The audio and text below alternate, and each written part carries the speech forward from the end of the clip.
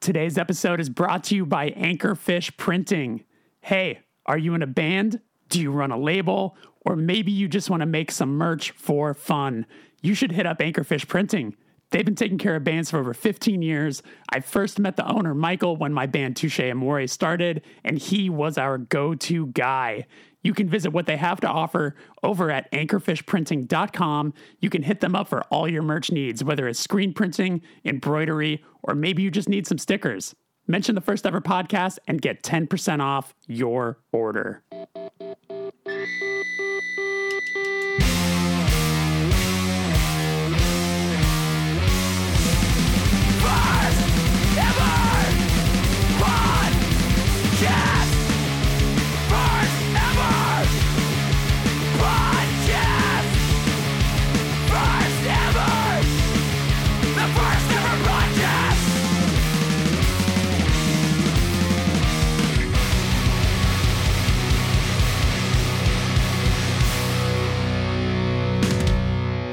Welcome to the First Ever Podcast. I am your host, Jeremy Boehm. If this is your first time here, this is a show where I interview artists of all kinds about the first experiences in their art form that led them to where they are today. My guest this week for episode 113 is Rachael Finley, or, as you might know her, Steak. Rachael has written a memoir about her life as a foster child, a cancer survivor, a fashion designer, a TV host, a CEO of multiple brands, including Hot Lava. And that's just scratching the surface. She's a very, very busy person. I've been lucky enough to know Rachael for a really, really long time. And I was excited to have this conversation. It's really... I don't know, it's motivating seeing someone work as hard as she does. If you follow her on any social media, you'll know exactly what I'm talking about. I want to throw it out there that if this is your first time here, I want to let you know that there is a bonus episode with Rachael available right now.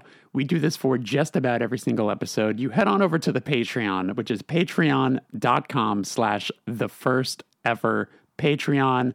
Where, if you subscribe, there's a bonus episode where Rachael answered questions that were submitted by subscribers. That's a common thing that happens here. So if at the end of this episode, you're like, I need a little more Rachael, head on over to patreon.com/thefirsteverpatreon, where if you subscribe for as little as $3 a month, you get all this bonus content. We are doing a lot of fun stuff over there. I am currently on tour. I'm wrapping up a European tour with Coheed and Cambria and Thrice. My band Touche Amore is supporting them. And next week, we head over to the U.S. to do an entire U.S. tour with the Men Zingers and Screaming Females. Head on over to toucheamore.com/tour to see those dates. And that's about it. So without further ado, here is my conversation with Rachael Finley. What's up, Rachael? How are you? Nice to see you. Nice to see you. I'm doing good. It's nice and early, so I'm awake. Exactly. Yeah, for listeners, we're recording this at 8:30 in the morning, but later today it's going to be about 109 here in Los Angeles. So at least we're getting the at least a decent enough morning weather. I feel like it's only about 95 outside right now at like 8:30 in the morning. Yeah, when I went out this morning, I was like, oh, it felt nice because I had my AC cranking. But then when I went, and I was like, oh, it's nice and warm. And I was like, oh, that's actually going to be terrible in a few hours. Yeah, exactly. How long have you actually been you've been in LA for a long time now, right? Yeah, this is my 16th year, actually, which is, year. Yeah, it's like kind of scary. I was like, wow. Yeah, I moved out here to work at Hydra Head when I was 20. Got it. Yeah, that makes sense. I remember, it's funny because, I play in a band with Nick Steinhardt, and I think Nick Steinhardt was doing work. I think he was doing maybe some graphic stuff with Hydra Head at the time. And I think that was the first time that I realized you had moved out here, because you and I have met probably at this point before you moved to LA even. Yeah. It was before then. Which is very wild to think about, how much time has passed. Well, it's scary because I think we're getting to the age where we can say 20 years ago, this happened. And we all are still kind of like, okay, yeah, we were probably at the bar 20 years ago, or, maybe not the bar, but you know what I mean? Like we were doing something out in the world. Totally. Yeah, no, it's wild to think about. Well, it's funny. You have so many different facets in your life Mhm. that when I was preparing for the interview, I was like, I don't even know how to start or where to tackle some of these things because you That's obviously okay. you have your foot in a lot of different places. So I know a lot of it probably starts originally with maybe like influence from music and stuff. Mhm. So usually a question I'll ask musicians is when was the first time they felt like they were connecting to something musically that maybe felt like it was theirs? Maybe not something that was being played in the house, but something that made you feel maybe like you had a bit of your own identity. Do you remember what that was? I do actually. So when I grew up, I was like listening to I the first CD I ever got was in fourth grade, and it was Blink-182's Dude Ranch. And it was handed down for me from a cousin, and I was probably too young to be listening to it, and like it was like a lot of like sex and stuff, but I was like, wow, this is fucking great. And Right. then right after that, I kind of like moved into like no effects, and so a lot of like my like processing for like my preteen and early teen years came through the emotions tied to punk, which was like a lot of heartbreak and a lot of stuff like that, which is cool when you're like a budding teenager and pretty much all you experience is heartbreak at that Sure. point because you fall in love every other day and like with your friends, without your friend, it's like the whole cycle of it. But I actually remember the first time when I was like, oh, this is the real me. And it was I had just started going to the skate park and I was about 12 or 13, and it was late at night, and at that time we were allowed to change the music over from like what like the city employees that worked at the skate park, like we had to play like classic rock and things were like palatable to parents that were dropping off their kids. But there was like a good last 30 minutes, like when the stadium lights clicked on and the sun was setting, that we could kind of play whatever we want, and these older kids put on Master P, and the whole skate park like erupted singing Hootie Hoo by Master P. And I was like, holy shit, like this energy is electric. And I think at that moment, I was just, I mean, like, yeah, I still like have a vast knowledge of like other genres, but I was like fully into rap music at that moment. I was like, this has got me. And like it was just like a lot of rap is about, you know, my friends are the fucking best. And like Sure. we're going to work as hard as we can to make money, and it's a lot of like from the bottom up stories. And I think like also growing up the way that I did, I needed to hear that kind of stuff, and like it was all very like and again like with that real teenage attitude that's like don't fuck with me kind of thing. And so at that time for me to like experience the way that like I wish I could explain to you the setting. Like it's like the sun is setting in the background and there's like bright stadium lights and it's just all these like wild, like to me, older boys like just like screaming. And I was just like, wow, this is fucking cool. And I don't know, it got me. Oh, absolutely. I mean, I can only imagine. Also, it's like you sort of see that there's something happening that everybody is on the same page of, and it's a lot of the Totally. kids that you think are cool. So Exactly. you instantly get that want to be like, I want to know what this is, and I need to know everything about what this is. Did you have a friend that was like able to sort of shepherd you through like where to go? Yeah, I mean, I think at that time, like it was a lot of like internet, like we were all on the internet way too much then. So as soon as I figured out, well, I didn't even know who Master P was at that time. I'm like literally 12 or 13. And Right. so I went home and like I Googled the lyrics that I thought I heard.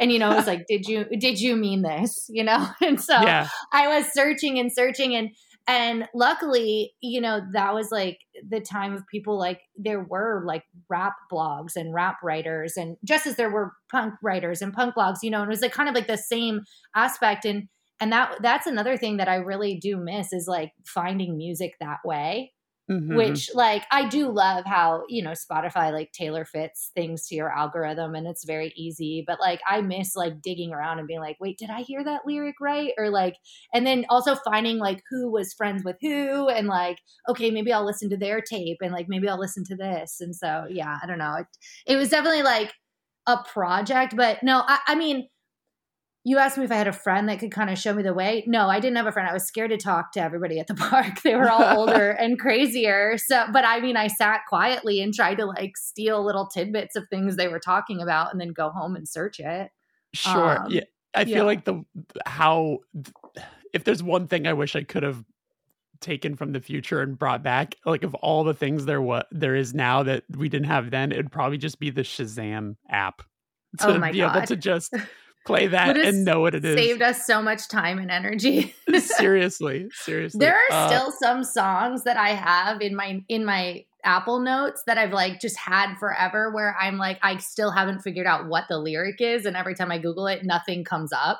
So I've like misheard this lyric somewhere out in the world. And I'm like, I will find this song. And it's still lost in the ether. Right. Totally. And you were in South Florida, right? And that so was there like a really cool skate park like that kind of all the community kids would go and hang out at, or was it one that you had to like on the outskirts or something? Actually our skate park was now it's a bigger town, but when I was growing up it was a small town. And it's on the Everglades. So it's like the Everglades meshes into our city.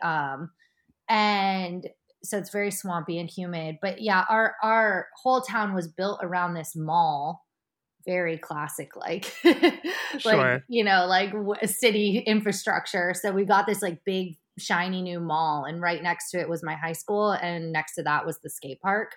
So it was like really easy to get anything you wanted as a teenager because it was all just right there.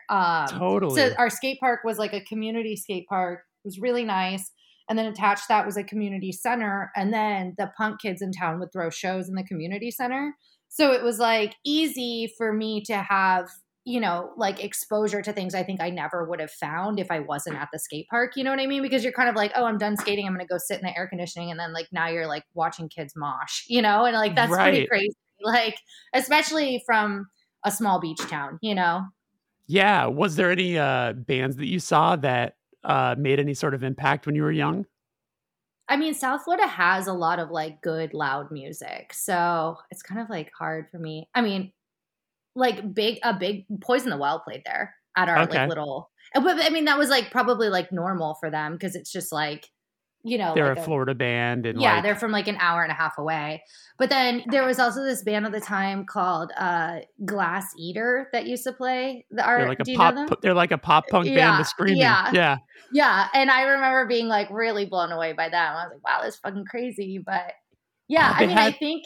What was that one? They had a record called like 7 Years Bad Luck or something like that with like a yellow cover. That's the only I see. This is.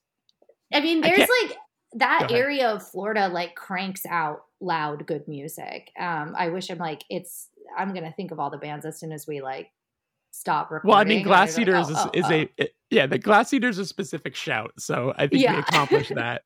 What I wanted to, another first experience question would be like, were you taking in fashion at that point? Like, were you noticing what people were wearing? And was that like an interest to you? Yeah, I think right away, personal style. Well, you grew up in a subculture. So it's like when you're young and like you're coming up, like you want to dress the part to kind of prove that you are a part of this group. And I joke about this all the time because it's like when you're younger, it's like very much so like dressing like that. And then when you're older, you just are that. So you kind of just dress a different way. Like, sure. and it's just fun. It's just funny how it kind of like all plays out because like, you're desperate to like, wear the patch, wear the pin, like have the right jeans because, it's got the right like skate logo on it or, whatever. And yeah, for sure. I think, in any time you're like trying to like be a part of a community, whether it's like, the kids that were going to the shows or the kids that were skating in the park or both, the mashup of both of us, it was like, yeah, for sure. I was taking in style and like, also like scene girls were so like pretty and I hadn't really seen like makeup before like that, I grew up like very isolated and like super like around boys. And so like to see girls that were like doing like wild eyeliner and stuff too. I mean, I didn't try, but I was definitely going like, damn, that's crazy. Yeah. Oh, wow. this is a fun question I like to ask people that are kind of involved in the fashion world, which was, do you remember the first item of clothing that you got for yourself that like made you feel cool or made you feel, good about yourself, kind of a thing? Yeah, I have like two. So like one is I saved up like $60 and I bought this hoodie that said chocolate on it. If it's like Skate brand, right? it's skate. Yeah, I know. Yeah. I'm trying to like take my story out of the skate park, but it really was so like influential to me. But yeah, so I got this chocolate hoodie. It was like heather gray and it just had chocolate on the front of it. And chocolate is such like a sexy and like provocative word as well. So like I remember just like feeling very cool wearing it. Yeah.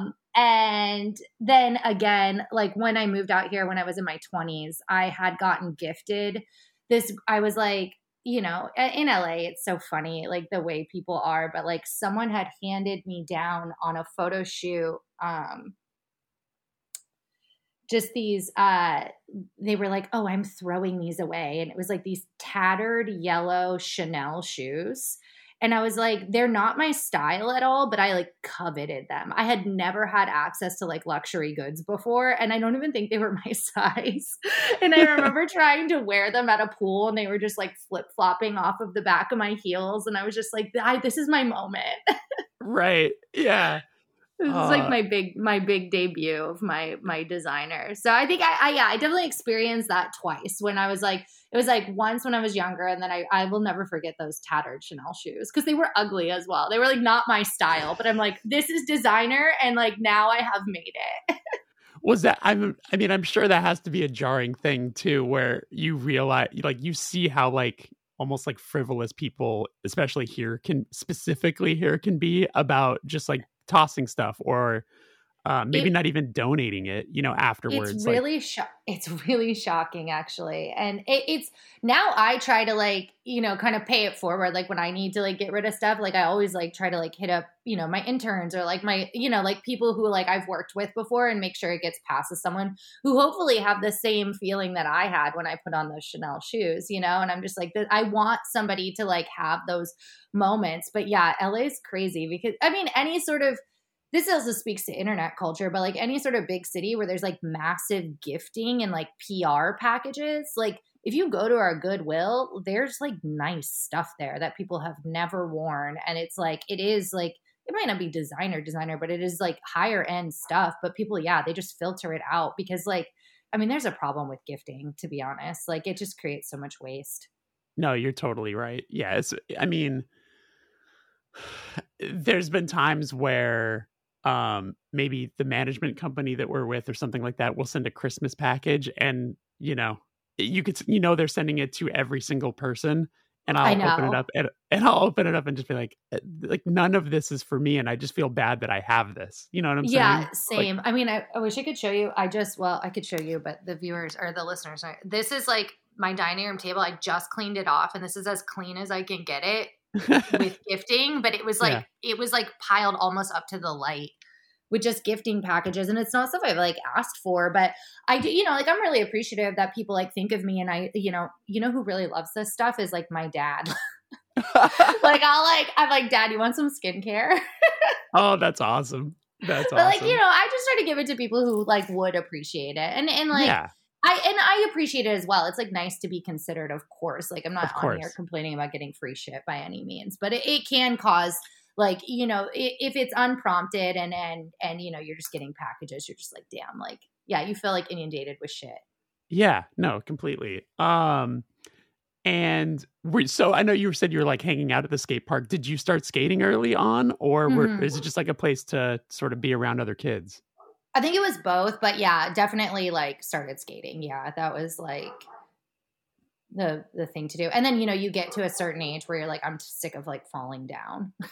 Like this hurts my body.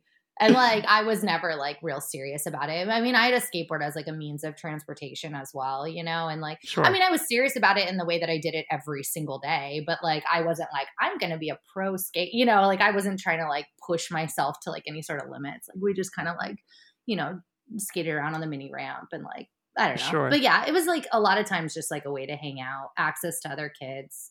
I grew up like so isolated that finding the skate park was like very relieving. Did you end up moving any other places before you ended up in LA? Yeah, I lived, well, I lived in Tampa, and I lived in upstate New York, and I lived in, well, sorry, it's not upstate New York. I've just recently been educated on this. It's Western New York. Oh, Upstate okay. is like up of the city, but this is West. I lived in Rochester, which is Okay. like, See, you I know, would have said upstate too. For me, I'm like anything that's not Brooklyn or New York City, I'm like, oh, it's same. upstate. Yeah. Same, but now that I date a man from Buffalo, I'm very clear that that is Okay. Western New York.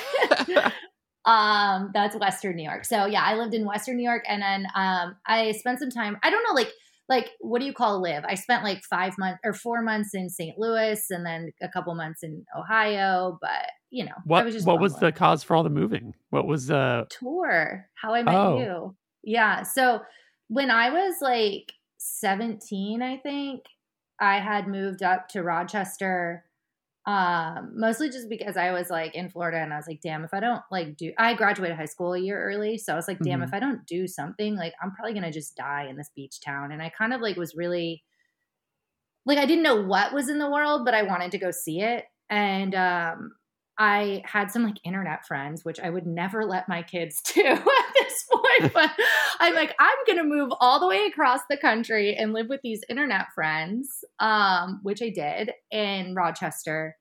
And then from there, I was like at a show. I don't even know what the band was. Well, I do now because I went on tour with them. Yeah. But there were, I don't know why we were there. It was like one of my roommates was dating someone, and they were like in the opening act or something. And like I very much so like loud music has always been around me, but I wasn't like an active participant in it, So like, but like subcultures, they really like mesh together. So it's like, of course, it like I was at the show, of course. But yeah, I was there, and like it. Someone just told me that if this was a movie, it'd be terrible writing, but this is actually how it happened. But Okay. I like straight up watched the band fire their merch person, and then at the show, and then have like a full meltdown about how they were about to start this 30-day tour, and they had no merch person, and then I was like, I'll do it. And like didn't even know them, just like yelled up I was sitting on a curb drinking whiskey with my girlfriend.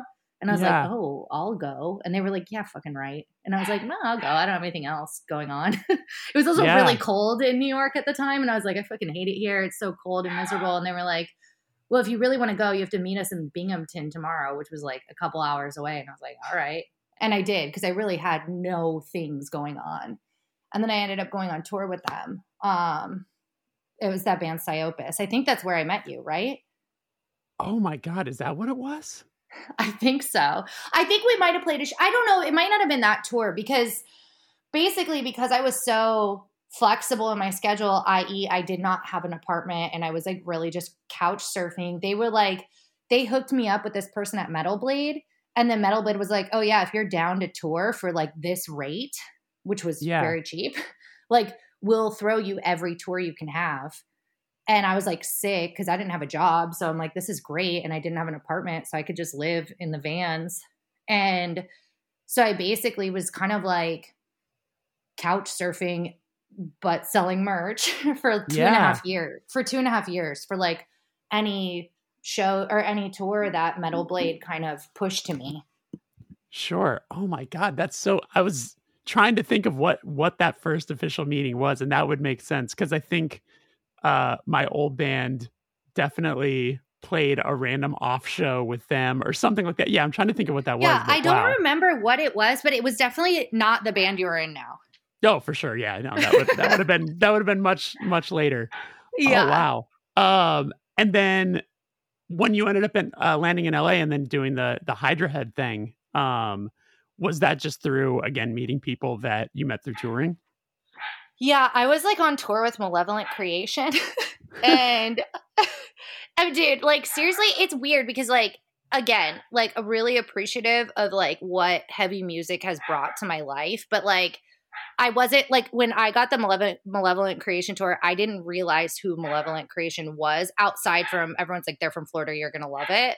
And like I did really love like the lifestyle of metal and like kind of like where I was at. personally, and, as a fucking like idiot 20-year-old, where I'm just like, I wanted to be like out in the world and like, doing shit that was like pretty fucking crazy. But like, I didn't have like the reference point of like the catalog of who I was touring with and like what, they really meant to the world and to like certain scenes and genres. But like, yeah, so I was I was on tour with Malevolent Creation, and I was like in a really like, I was playing the biggest show, or I wasn't playing. I was at the biggest shows. See, it's really about me. I'm just kidding. I was at like the biggest shows that I had ever been to, and it's like, we're in a fucking bus, and like, that's like a big deal, right? You're finally in the bus and you feel great. And, I was like, damn, like if this is the peak of what I thought I was working towards, like I'm vastly unfulfilled. And I think it was just because the way that I was living was so transient that I didn't really have like long lasting relationships, friendships, or anything with anyone, because I was moving, like I was in St. Louis for 4 months, and like I met a bunch of people there who were all really great, but I never saw them again after I left because that just like wasn't the nature of it, and it like, I have those memories and they're really awesome when I look back on them, but I don't know where those people are. And I think like, when you're touring all the time and you don't have a responsibility somewhere or any sort of like anchor point, you can get really lost. Totally. And I think that I was just really flippant about the way that I was treating the world, and like I was like vandalism I was fine with, like stupid shit. Like I was like, like I grew up watching like CKY and Jackass. Like I was like a little like an asshole kid. So it's like I definitely had a very like a flippancy to the way I was treating myself, people, anything around me, property. And one of the guys from Hydra Head and one of my foster sisters, she was living out here because I grew up in foster care. Okay. And one of my foster sisters was living out here in LA, and she was like friends with the guys at Hydra Head, and they came to the show, and they were like, wow, this is fucking crazy. Like, this is, how do you feel? And I was like, to be honest, I just want to I want to be somewhere. Like, I just want to be somewhere like permanently. And then he was like, dude, you should just be like an intern at Hydra Head. They're like, we have like a spot, it's a paid internship. And I was like, really? And so, yeah. And I just sort of like, after that tour, maybe one more tour, I just made it happen. I just like kept thinking about it. I'm like, damn, like it would be so nice to just sit somewhere for a while, because I hadn't in 2.5 years, And I'm assuming you probably swung through LA a ton of times on a lot of those tours. So did it seem like a place you wanted to be? Well, I got offered an internship at Roadrunner in New York, and then at Hydra Head. And the Roadrunner one was very like nice and shiny and paid more. But it also came with New York, which I had just fled 2 years prior because it was too cold. Right. Sorry. Swamp Child was way too cold in New York. Totally. But I was like, damn, like I'm just going to take this Hydra Head job because it's warm. And also it was like when I toured the Roadrunner offices, it just seemed, I barely graduated high school. And like Roadrunner, like, yeah, they had their little tattoos like peeking out from under their like suit jackets. But like, you know what I mean? I was like, this is like felt more corporate than Hydra Head, where it was just like, oh, these are just like 4 dudes in t-shirts. Like it just felt like basically, everything I was like comfortable with. Yeah, it's a bunch of long hairs with everyone having beards down to their bellies. Yeah. There's a picture that was on the Facebook. It was like the only picture of the staff for a while, and it was like me. I'm very small and like lanky, and I'm like off on the corner, and then it's just like 5 bearded men, and I'm just like, hello, on this side. I like to look back on it because it's just funny. It was such like a good timestamp, and it brought me to LA, which was like, that's great. This podcast is presented by DistroKid, an incredible service for musicians that helps you upload your songs to all music streaming platforms, from iTunes to Spotify and Apple Music, then pays you revenue from your songs all in one place. They've got a really cool new feature called Splits that allows you to add collaborators so you can pay your co-writers and fellow musicians without needing an accountant. To get 30% off your first year's DistroKid subscription, just head to distrokid.com/VIP/hard times. Now, when it comes to your timeline of things, again, I was trying to put it all together. So was after you left Hydra Head, were you already starting to do like the bad advice Tumblr stuff around that time? Or because then there's also an MTV show Yeah, thing that I happened. know. Like, there actually is too much to talk about. Exactly. Yeah, so essentially I was at Hydra Head, and I actually got cancer while I was there. And they were like, yo, you're too sick to be at work. Like, you should go home, do your chemo. Cause I was trying to do everything, you know? Um, and they're like, you should go home, do chemo, relax, and like your job will always be here. So just like come back when you're ready. And at that time, I was like, I had moved on to running their social media, which at that point was just like, can you post on Facebook? Can you write our blog spot? Things like Right. that. It wasn't as immersive as a career as it is now, where you have to know like algorithms and shit. This was just like posting. And so, yeah, I went and I started doing my chemo, but I was paying for it all out of pocket. And Mark from Hydra Head, you probably know him. Yep. He was like, how are you going to pay for chemo, like with no job? And I was like, that's why I've been showing up to work, because I don't know what I'm going to do. Yeah. And so he was like, it was actually really just like a strange turn of events that made this possible. But because I was I was on chemo and radiation, I lost a bunch of weight, which made me sample size. And that was actually how I started in fashion. And because Mark was like, hey, I'm dating this girl and she works at Juicy Couture, like the the velour Right. sweatpants. Yeah. And Sure. he's like, I think you might be the right size to be essentially what is like a living mannequin, where they can pin clothes on you and you can tell them if it like fits or not. Yeah. And so I was like, okay, but he's like, but here's the catch. It pays $250 an hour. And I was like, okay.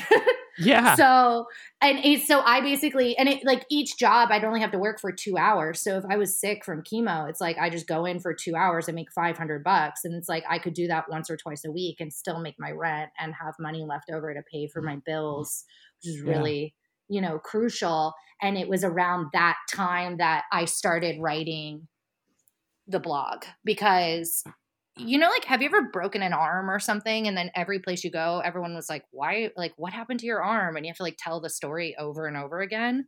I haven't broken a bone, but I know what I know what you're talking about. Sure. It's like, even like the baristas, like, oh, what's the story of this? And you kind of just get so run down from telling the story, and you just want to like talk about anything else, Yeah.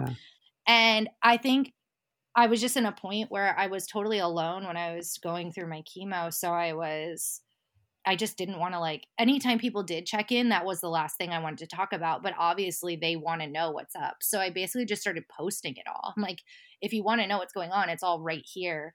But then I was also in that space writing about going to different fashion houses and trying on like insane clothes. And like, this was my job now.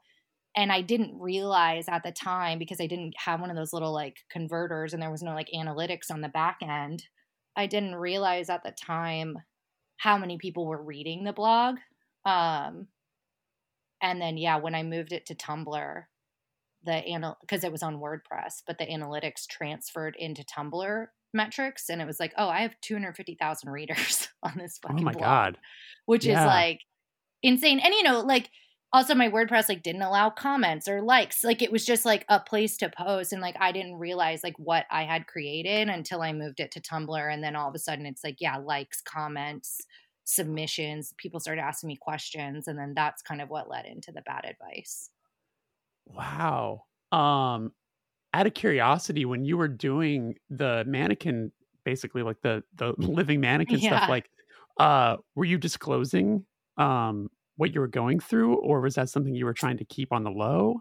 I was not talking about it to anyone, mostly because I didn't want to seem unreliable. Sure. And like, so when you grow up and like you don't have a safety net, it's like every day is like, you're like, okay, I have to make the most, like I have to be like the most functional or I'm not going to be able to sleep somewhere or eat or Yeah. whatever. But then it's like, oh, like I have to pay my chemo bill. Like, oh no, nobody is going to know this. Like nobody is going to know. And it was cool too, because like when Mark had set me up with the girl he was seeing at the time that was working at Juicy, she was down to like keep it real quiet too. And then she ended up getting me all these other jobs. And then finally I was just so like,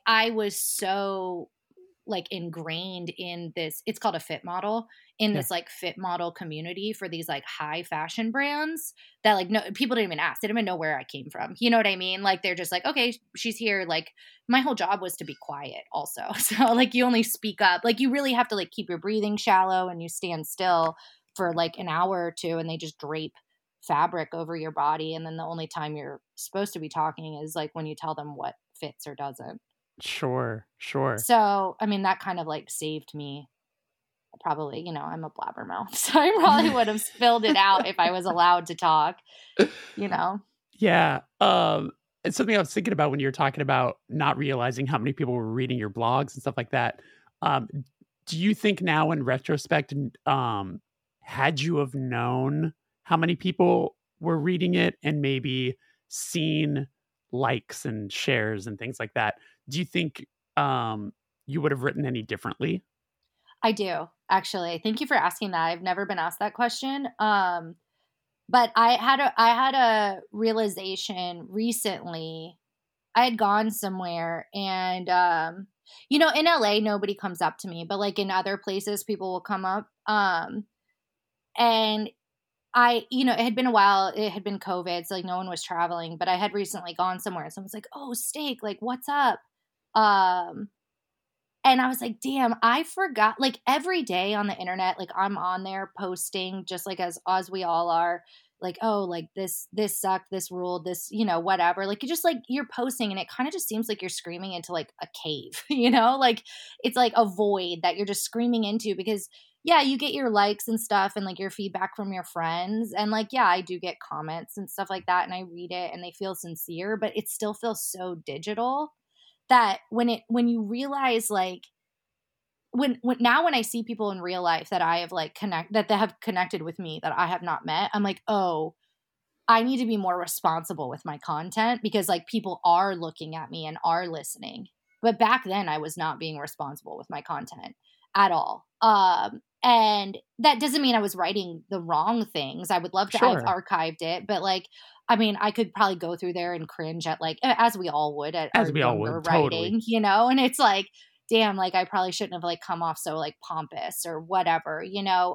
But no, that was like pure, like just stream of consciousness going on to those pages.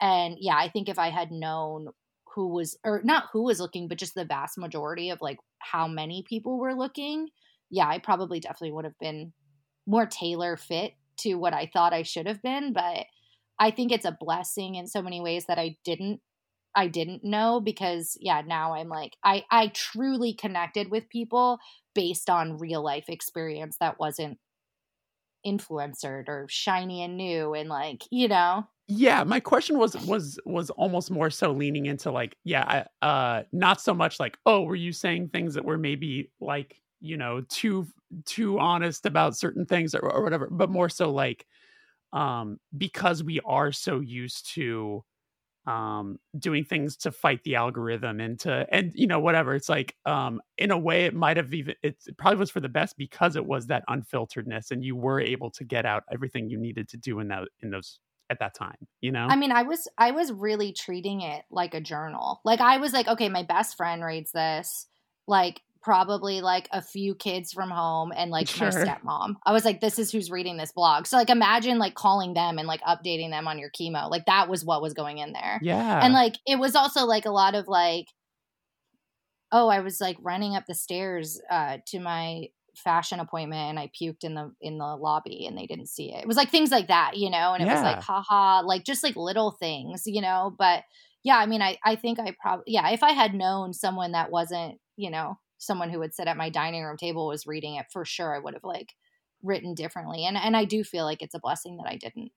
And to be honest, I mean, I'm sure you realize this, and I'm sure over the years you had people tell you this, but for other young people that were diagnosed with cancer, I'm sure if they found your blog, they were so appreciative of it because they made them not feel alone in these situations. I think very much so. And like I've met, thank God I've met so many people who had not my cancer, but had were going through a similar stage of cancer. And, like we've all made it. And like, they're like, oh, like I followed you for the last 12 years and like this part, and they'll remember things about my journey that I've forgotten. But like them remembering it makes me feel so full, because I'm like, oh, Totally. damn, I wish, I guess in some ways you were saying like if I had known people were reading it, it might have been nice in some ways to know because I did feel pretty alone, but I'm also kind of like a loner. So like it might have made me feel uncomfortable. It's hard to look back and say, but like in my head, in theory, it would have been great to have community at that time, but like maybe I wouldn't have been ready for it. Do you mind if I ask what it was like finding out that you were in remission and like what that day was like? Yeah. No, I don't mind. It was like, okay. So I went into remission twice, but the one time when it finally stuck and, that's where I am today, my nurse wrote me this letter that was like, congratulations, like you fucking did this essentially. But she was like this sweet lady. And, I remember all over the paper, she put what looked like PowerPoint presentation fonts, and it just wrote remission and all these like different fonts. And I took the paper. I was getting treatment, some at Cedars and some in Burbank. There's a cancer center in there. And I was at the Burbank Center when she gave it to me, and she was like, "You did it." And I remember just like sitting in the chair and just being like, "Damn, like what now?" Because I had the first time I had cancer, it was like a 2-year battle. And then the second time it came back and I had like another 2.5 year battle. So like for a large majority of my 20s, I was pretty sick. And I like sort of was like, okay, well, it's like my job now to be like a sick person, So like afterwards I was like, oh shit, like, wait, now I have to figure out the rest of my life, which was like very crazy and like obviously a fucking blessing to be, have a future in front of me. But I was at that time like, oh yeah, like very now what? And I remember I walked out of there and for some reason I was like, I'm going to buy a goldfish. I don't know why. But I was like, my big thing is like, I'm going to get like something I can really love. And I walked out of the cancer center and I drove to like this little hole in the wall pet store. I have no idea why I did this. It really feels like I was like on autopilot. Was this in Burbank? It was in Burbank. And I was like, I'm going to guess it was Pet Mania on Pass, which is probably. I will say that there's an 800% chance it was Pet Mania on Pass. Which, by the way, I recently just rewatched Nathan For You, and there's an episode where he helps out Pet Mania on Pass. Oh my God, that's crazy because the cancer center is right by Pass. It's like I'm maybe 4 Burbank. blocks away. Yeah, I'm from Burbank, so I'm putting this all together. Sorry, listeners at home, but I think the listeners at home could enjoy the Nathan For You aspect. Yeah, so, well, that's amazing. Yeah. Now I want to go see the. Yeah. I will say that there's an 800% chance because like I really just came right out of the cancer center and was like, I'm going to this pet store, and I was walking around in there and I found. They were like, okay, goldfish care is actually a lot. Like people try to keep them in bowls, and if they do that, they'll die. And I was like, okay, well, I'm not Sure. going to get a fish to kill it. Like I just got my life back. Like I'm not going to doom a fish. But then I saw the little betta fish that do live in like the smaller things. And I had my remission paper in my hand. And then I had this little cup of a betta fish and I went up to the cash register and they're like, how's your day? And I opened the little remission paper with all the little fonts all over it. And I was like, I'm in remission. It's the first person I told was this pet store person who was like completely unequipped to support that transaction. And they were just like, oh, great. They're like, so do you need any fish accessories? And I was like, yeah. like, I'm going to upsell the hell out of this lady right They're now. like, she's having a good day. She's going to buy some fucking toys for this fish tank. Yeah. Oh my God. How long was the I'm so sorry to hear that you had to go through it again. How long did you have between the two situations? I think it was about almost a year, I think, between Okay. the first one and the second one. Yeah. And I had uterine cancer. And then after that, there's like a lymph node. Here's some biology for the people out in the world. Yeah. There's a lymph node that's like next to your uterus if you're a uterus having person. And I remember it was funny because the first time I went into remission, they were like, thank God it did not spread into the lymph nodes, like, because that would be trouble. And I was like, thank God. And then a year later, they're like, it's in the lymph nodes. I was like, great. Fantastic. But yeah, I'm like, great. This is fucking the worst case. Like, they were like, that would be the worst thing that would happen. And then a year later, they're like, it happened. What were you doing what were you doing at the time when it came back? Were you had you found a new job, or were you interested in new things? Or I was working fully in fit and construction. So I kind of like weaseled my way into this fake career where it was like essentially the model that I was talking about, like the fit model, but now I could talk. That was like the perk. And because I could talk, because I had so much experience, I could charge even more per hour. So I was making a lot of money, and I had about 8 clients. And so I was like, I was working like 8-hour days, making a shit ton of money. Sure. Driving all over LA, consulting on the fits and like armhole shapes of like luxury dresses. I was working all in high fashion, which there's not a lot of out here in Los Angeles. That's mostly like a, European or New York thing. But there are some fashion houses here, and I was at all of them, and it was, and so, yeah, I was doing that. And then, I had gotten married. And I was, but yeah, so then essentially a kind of similar situation as to like with the Hydra head thing is like when I found out I was sick again, it was like, okay, well, I'm not going to work through this, but like I work as a coping mechanism in general. I like work. It keeps my brain busy, so I don't self-sabotage. So like when I had started chemo again, my now ex-husband was like, I need t-shirts for my character for my TV show. Wardrobe needs 3 of them. But in LA at the time, now the industry has switched to where you can print 10 t-shirts, but at this time, like all the screen printers in LA had this rule that you couldn't print under 74. I don't know if you remember this. It was like the 74 rule. Yeah. So we were like, okay, well, what are we going to do with the other 71 shirts? And we're like, oh, let's just sell them on my blog, because I had all those readers, and I mean, we didn't know what we were doing at that time, but that we created a brand overnight. So, and then that is the space I have been in, like, as far as my job goes, ever since. Right. And would that have been the start of the brand Teenage? Yeah, that was the start of Teenage. It started I started working on it in 2012, but it launched in 2013, and like Teenage was supposed to be like the teen age of, 13, like it was like of the millennium. So, yeah, so we started Teenage, and I think that it was because I was sick and doing it, it's like I had so much time to tinker around and really learn. Like I was doing all the graphics. I was also doing all the, him and I were packing the orders. Like he'd be on set all day and then come home, and we would just like dump, 400 orders on our living room floor and pack them. And then like I would be in chemo during the day or radiation or whatever. And then we were doing that. And then I also got to learn, I think mostly what it was like. I mean, the education that I got through running this brand is invaluable. I use it every single day.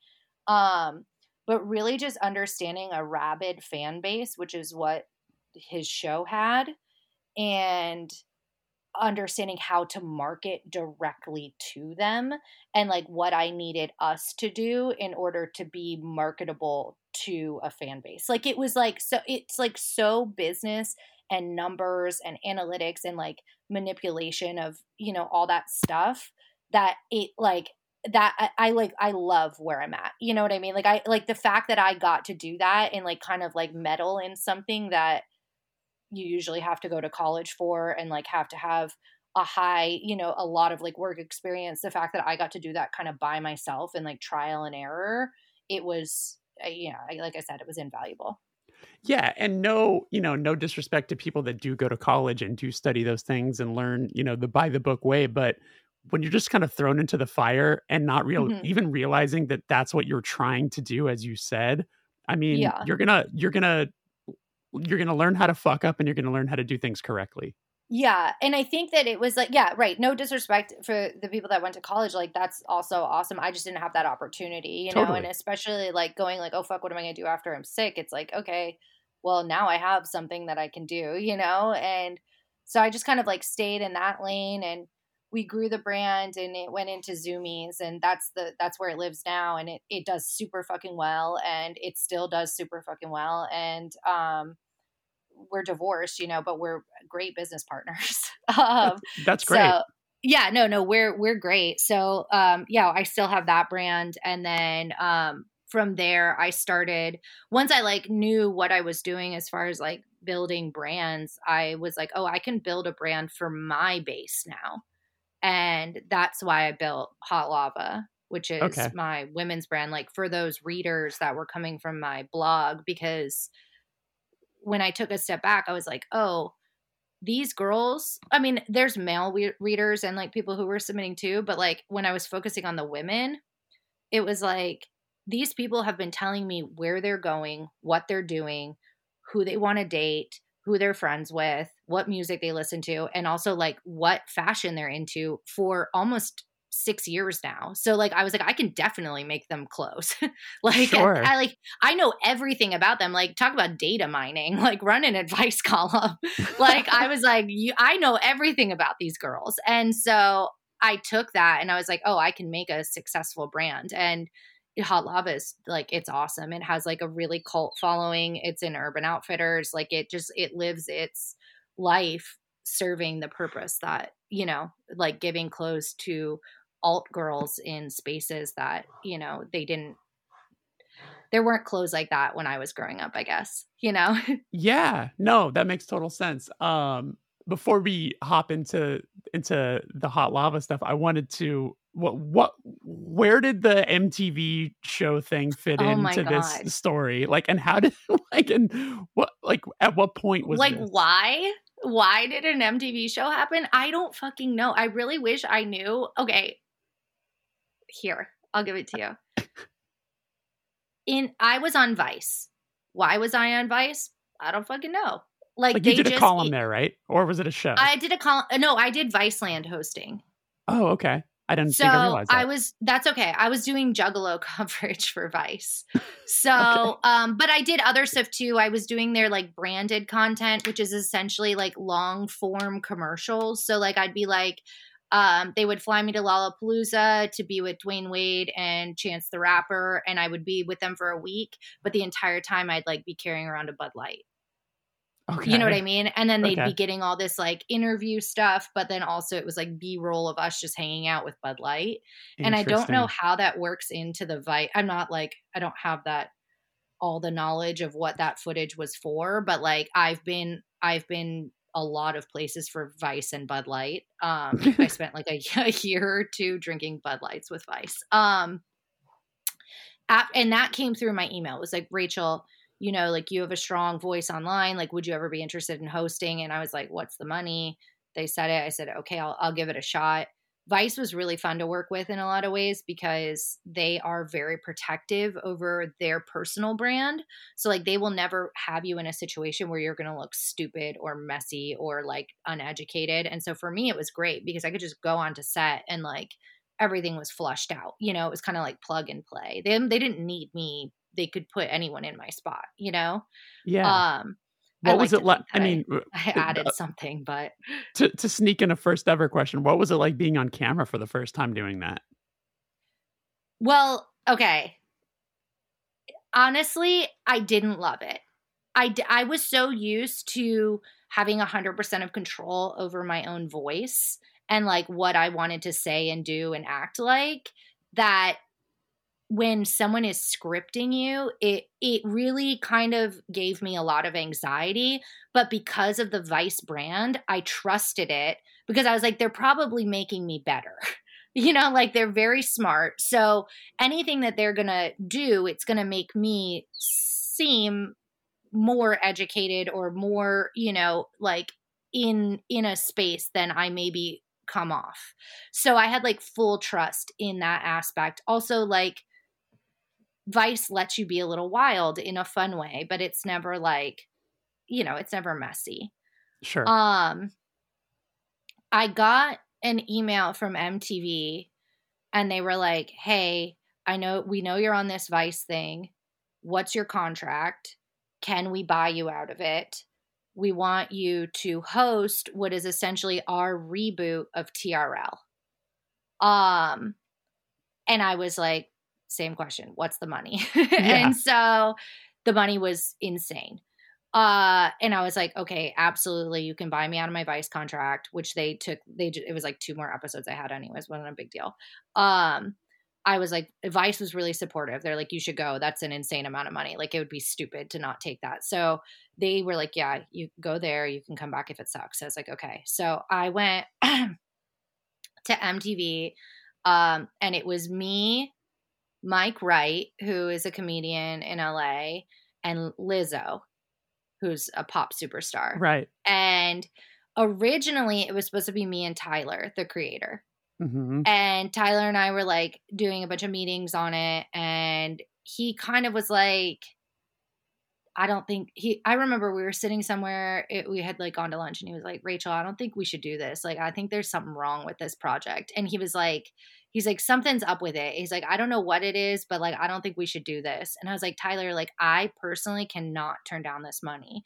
At this point, I was also going through my divorce. So I was like trying to hoard cash so that I'm stable, you know? Totally. And I have a 1-year-old. So I'm just like, you know, I'm like in that mode. And I'm like, I have to do this. And he's like, I just don't think we should do it. And then lo and behold, Tyler dropped. And then I was still like, damn, I didn't know what to do because like, obviously I trusted him so much and like his opinion, but I was in a different space. So I ended up going through with signing the contracts with MTV. I don't know if you remember this.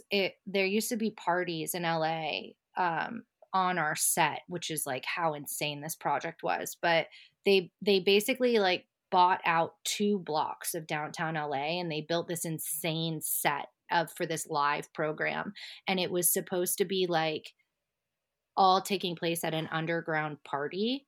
Mm-hmm. But what they did was they hired an actual underground party that happens in LA called Ham on Everything to come throw a real party while we were filming. But I don't know who didn't think about the fact that like now we have a huge liability on set is like we have people who are drunk. And this is not Ham on Everything's fault by any means. They're just sure. DJs, you know, and they throw events and whatever. They're fucking great. I love that team so much. But like, when you say, hey, come to this free party and there's free booze and then people are going to bring in drugs because you can't check everybody. You can't like figure out who's going to fight while you're filming a live show. Like we couldn't figure out, like it was fucking psycho. And then, then we have talent there. Like we have huge celebrities like that we're trying to get interviews from. And it was 13 episodes was for the first season. It was called Wonderland. And it would be things like our audio would drop midstream. So then like, we're all just like doing this interview and then you can't hear it on TV. And because it was live, there was no fixing it. And like that happened for 2 episodes. And then I remember this other, like Trump had just been elected and they were like, let's get a Trump impersonator to come. And then like, we'll see what happens. And like, they just thought everyone was like going to boo him. Well, the crowd beat him up on camera. Like it was in like, which the whole, and I remember just looking at Lizzo, like, are we supposed to run? Like, what are we supposed to do? But like, it was also hard to find help within this mass of, there's thousands of people at this party, and it was like every Thursday show up and fucking party. So it was like, you know, this is now like the 6th episode, and every day it's mayhem. It's just complete mayhem. And like there were times where it was like, you know, I'd get it in my earpiece. I'd be like, Rachel, meet Lizzo in the stairwell. And then I go to the stairwell and there's just like someone has vomited down it. And I'm like, I have to jump the vomit to get to meet Lizzo to then interview 2 Chainz or whoever the fuck was on. I don't remember all the guests, Right. but you know what I'm saying? Like we were just like, and I would be like looking, and there were cameras everywhere, but I'd be like looking for like some sort of like producer or something, like to make eye contact, to be like, go here, do this. And yeah, I could never find anyone. I've actually never told this story before, so you're really getting like a lot.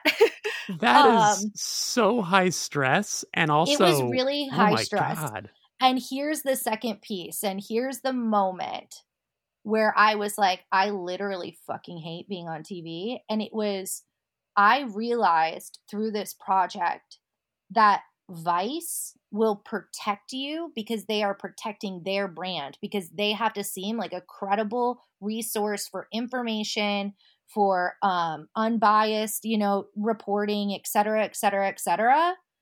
MTV makes money regardless. They have Jersey Shore where their hosts are vomiting on, they're the ones vomiting on the stairwell. They Totally. make money. They don't give a shit. So I think at that point I realized like, oh, when I was getting these scripts and they would say Steak enters room full of skaters and says, yo, this is fucking rad. I was like, this is something I would never say. Maybe I would say this, but like that's not my entry point. Totally. And it was just sort of like this scripted bizarro land version of myself. And I was trying to give it like my honesty because it's my name attached to it. And it was just coming back in ways that I was like, I don't even want to look at this project. Like it's so bad, but the money was so good. Needless to say, when the show ended, the CEO of MTV was asked to step down because this was such a dumpster fire and it was their largest budgeted project. Yeah. Also, I really loved that CEO and he was really nice. But I mean, the whole thing was a clusterfuck. Totally. I ended up Sounds getting like out of my it. contract and I left. So yeah, that I've actually never told this story. Like I liked that I had the experience because now I know. I think for a lot of people in LA, or not in LA, a lot of people in the world, it's like you get a TV show, like that's the top, right? Like that Right. you've made it. Like that's the fucking thing you should be doing. So of course I went and did it. But when I got there, again, I was like, oh no, this is not. And like Lizzo and Mike Wright, they are made to do like whatever they're like, whatever strengths they have, they can be in that space. You know what I mean? They love that. They are like in there. I'm too anxious of a person. I couldn't do it. And and like my other friends who are actors and stuff, it's like, they have such a blessing too, because like people know they're playing roles. I couldn't do it. Yeah. I mean, it's tough because that was your first time really on TV. Lizzo's obviously like a musician who's up on stage all the time and yeah, all sort of she stuff. knows So like, what to give and what to hold back to herself. Whereas I was like, I'm just fucking give this everything I have.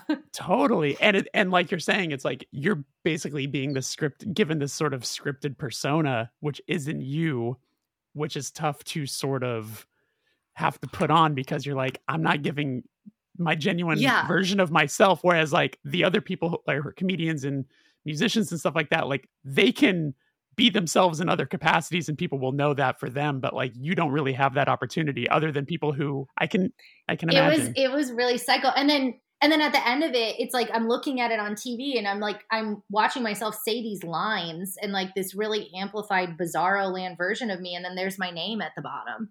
And I'm like, Totally. well, everyone thinks this is me now. Like, yeah. And it wasn't me. It just was it was like a Boolean cube of my person. Like, I was like, what up, bro? Like, it was just so like, I mean, whoever wrote it, I mean, I'm sure that personality is needed in the world. That's not me. And maybe I am like a what up, bro chick, and that's fine. Like, that's fine. I just can't, not that often, not 6 times in one episode. Yeah. So, okay, so that show ends, and then now are you excited to just sort of like dive in fully with Hot Lava, where you're like, okay, this can be my. I did. I bent back into hot lava. Then, yeah, it's just kind of like I've been cranking on all cylinders, and now we have 12 brands we take care of at my company. I do Because you brand all. management. So if I, yeah, as I say, so if I understand correctly, you also are like a screen printing shop as well, right? Yeah. So what we did is, this is in skateboarding, this is like kind of the business model is there's this parent company and then they have a bunch of offshoots they take care of. So like, it'll be like Baker Boys will have like Death Wish, Shake Giant, Baker, and like, they have a few others that they'll house in and out. Not trying to out everybody because of contracts, but like, they have like, they'll take care of other things like with NDAs. But I was like, oh, no one does this in other genres of clothing. So we started doing it with a lot of my girlfriends who kind of just had approached me, and they were like, they're socialites, and they'd be like, oh, I'd like a brand. But I have no idea how to do that. And I was like, oh, I can do that.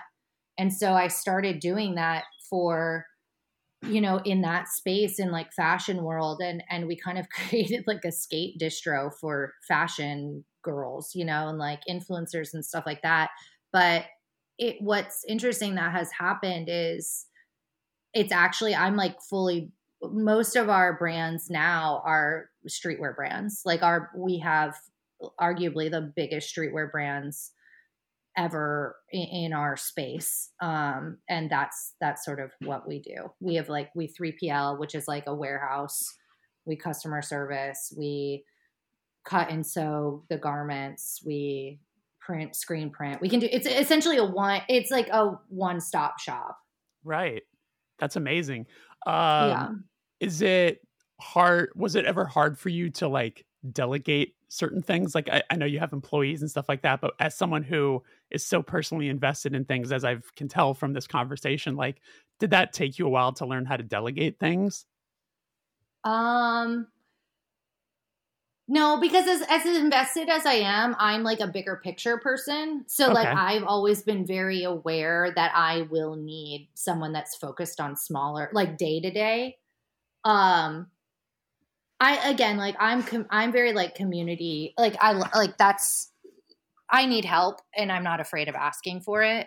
So no, it wasn't that hard for me to go like, hey, I need this. I will say what was hard is remembering what I can still do, because there was at one point where I overhired. And I was like, okay, well, I basically was like, what is my job? And then I like divided it up into 6. And I was like, these are the 6 things that I'm doing that are careers. I'm going to hire 6 employees, but I didn't need 6 employees. I needed 3.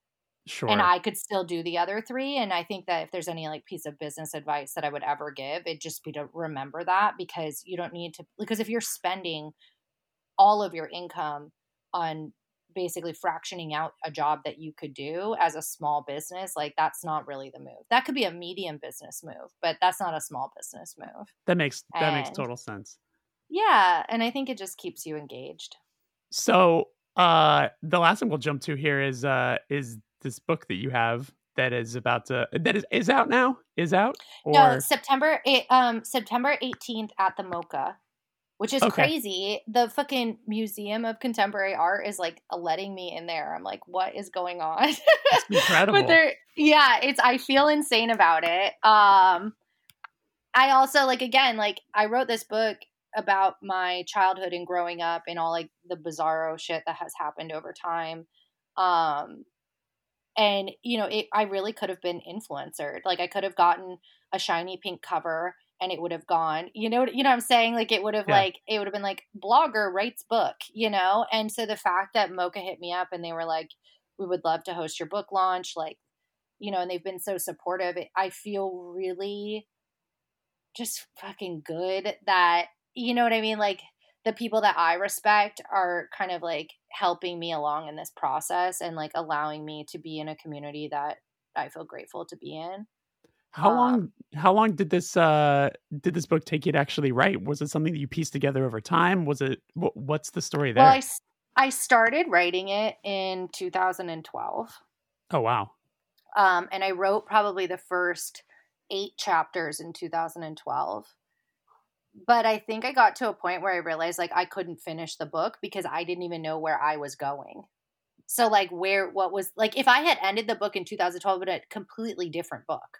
Right. So it's like, but I'm now finally at a point in my life where, and it comes out on September 18th, but it doesn't end this year. It ends probably about 5 years ago or 4 years ago. Mm-hmm. But like I needed to get to a point where I actually could reflect back, where I wasn't in the fire and all the turbulence of everything. And like so I'm 5 years sober. And I think that was like a big thing too, was like just I had to clear all this bullshit off my plate. I had to go through therapy. I had to do like intensive trauma therapy shit. I had to go through all this stuff. And it wasn't until then that I was like, oh, I see my story now. Like I can see and tell this in a way that's not just like, okay, in the end, we're all drowning. Like, bye, this fucking chaos. Like now it actually, like I can leave it in a way. And it's very much, I'm not finished in my life. I'm young, I've got a lot of shit to do. Yeah. But it definitely like at the end of the book, like it feels like a full storyline. You feel complete. It took you a while to like find the arc is what you're basically saying. Find the arc. Yeah. Because I mean, you said it, it's like, you're like, oh, you've done like all this, like you have your hand in like 7 things. It's like, what is this? Like, who is this person? And like, a lot of the things we talked about are not in the book, it's like, because the book is really focused on the fact that it starts in South Florida, in the Everglades. And, I was abandoned at age 11 in a vacation rental that I was squatting in with my mom. And she had gone to go get help for her mental illness and addiction. And in that, she thought the best thing to do was to board me up inside of this vacation home and wait for her. But it ended up taking my mom a very, very long time. And I ended up going into foster care because I got reported for staying in this home. And,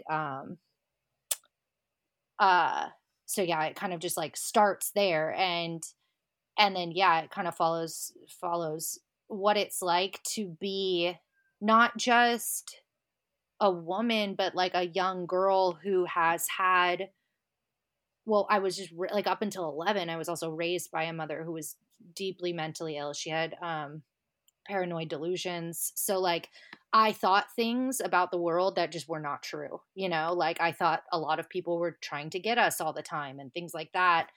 And so not just like a small human who has had no guidance kind of just then being thrust into the skate park and boys' homes and this and that and tour and all these things. But I've only worked in male dominated industries. Like I had no connection with what it was like to be a human, a woman, or any sort of scope of anything in these spaces. Because when you don't have guidance from the people around you, you really do leave it up to the world to educate you. And the world is not a safe place for anybody. Sure. And so it really just kind of follows that storyline. And it talks, when I wrote it, I was like, damn, people are going to fucking hate me. But cause like I think a lot of times in the book, I'm the bad one in the book. I feel like there are times where you're not rooting for me because I'm making mistakes. But I mean, that's honestly how it was. Like, I didn't know anything. I did not know better. So I was who could blame you in those situations? You know what I'm saying? Yeah. Like you're legitimately fighting for your life in a lot of situations. And you're just like dumb. Like I was so stupid. Like I was very street smart and like survival and stuff like that. But as far as like what my impact was to myself and to the people around me, I had no idea, and like, it's like, I think that kind of goes back to like what I was talking about, like being on tour. Like you kind of just lose this sense of like self and responsibility, but it's like, I don't even know if I ever had it, So true. And like, it feels good to be responsible to the people around you. Like it feels good to be a good friend. And like, Absolutely. I know that now, like I know that now as an adult, but I did not know that for 90% of my life until 5 years ago, you know? So Yeah. it just talks about that. Yeah. There's a lot of coping mechanisms that that you had already built in when you would become someone who tours. You know what I'm saying? Yes. So like, yeah. Yes. Especially someone who tours with no band. Well, shit, I feel like I can hit you with the last question if that's cool with you. I'm ready. Let's do it. When was the first time that you felt like you were doing the thing you'd been working so hard towards? Okay. Right after the MTV show ended. And I had called a few friends and I was like, you guys, I thought it was going to be like a weird moment where they were going to be like, damn, that fucking sucks. They were like, I was like, you guys, the show's over, or I'm leaving the show. And I feel really crazy about it. It was like total chaos, etc. And they just told me, they were like, well, that's actually really great because now you can focus on what you're good at. Yeah. Which I at the time was like, what the fuck are you trying to say? But really, it gave me this moment of perspective where this whole time I thought I was going through these means of success, but my close people were actually like, wow, Rachel's doing way too much. So when I was able to cut that shit out and dive back into, when I think about my trajectory and my history, like my forward and backwards, it's like, oh, I want to make brands. Like that is what I'm happy doing. Like that is what I can see from a seed all the way to a full grown tree. Like I can see that whole process from one idea. And like that makes me happy. And so it was really that moment. It was that phone call. And the next day I went back into my office, and I hadn't been in my office for probably 6 weeks because I'd been on set filming, and all my staff like lit up.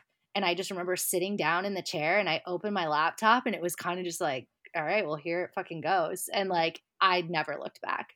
Oh, that's awesome. Yeah. It was I like the day, I remember even like the weather of the day of going into my office.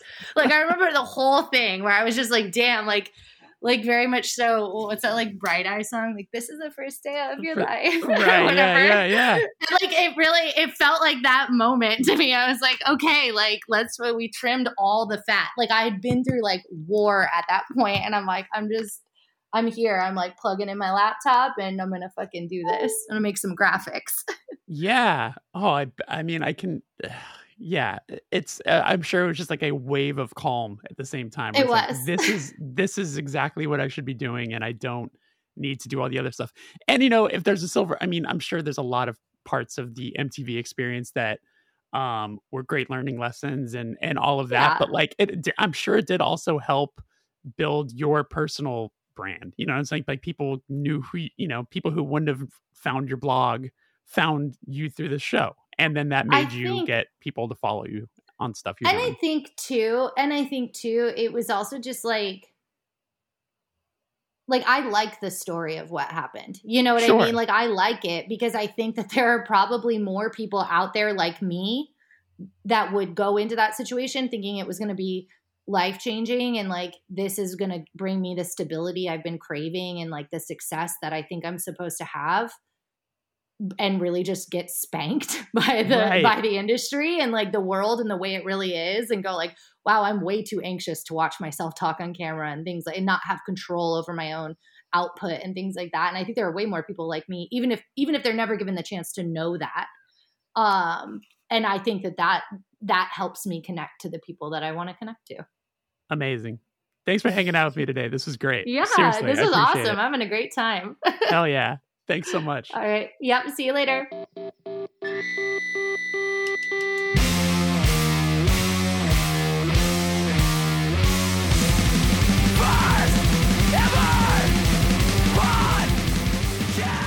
And that is our show. Thank you so much to Rachael for coming on, and thank you for listening. Reminder, there is a bonus episode available right now where Rachael answered questions that were submitted by subscribers. Go to patreon.com/thefirsteverpatreon and subscribe for as little as $3 a month to get access to that. And hey, if you enjoyed this also, subscribe to the show on Spotify, Apple, wherever you're listening to this. Leaving a positive rating and review helps oh so much, and it would just mean the world. I will see you next week. Take care. Bye-bye.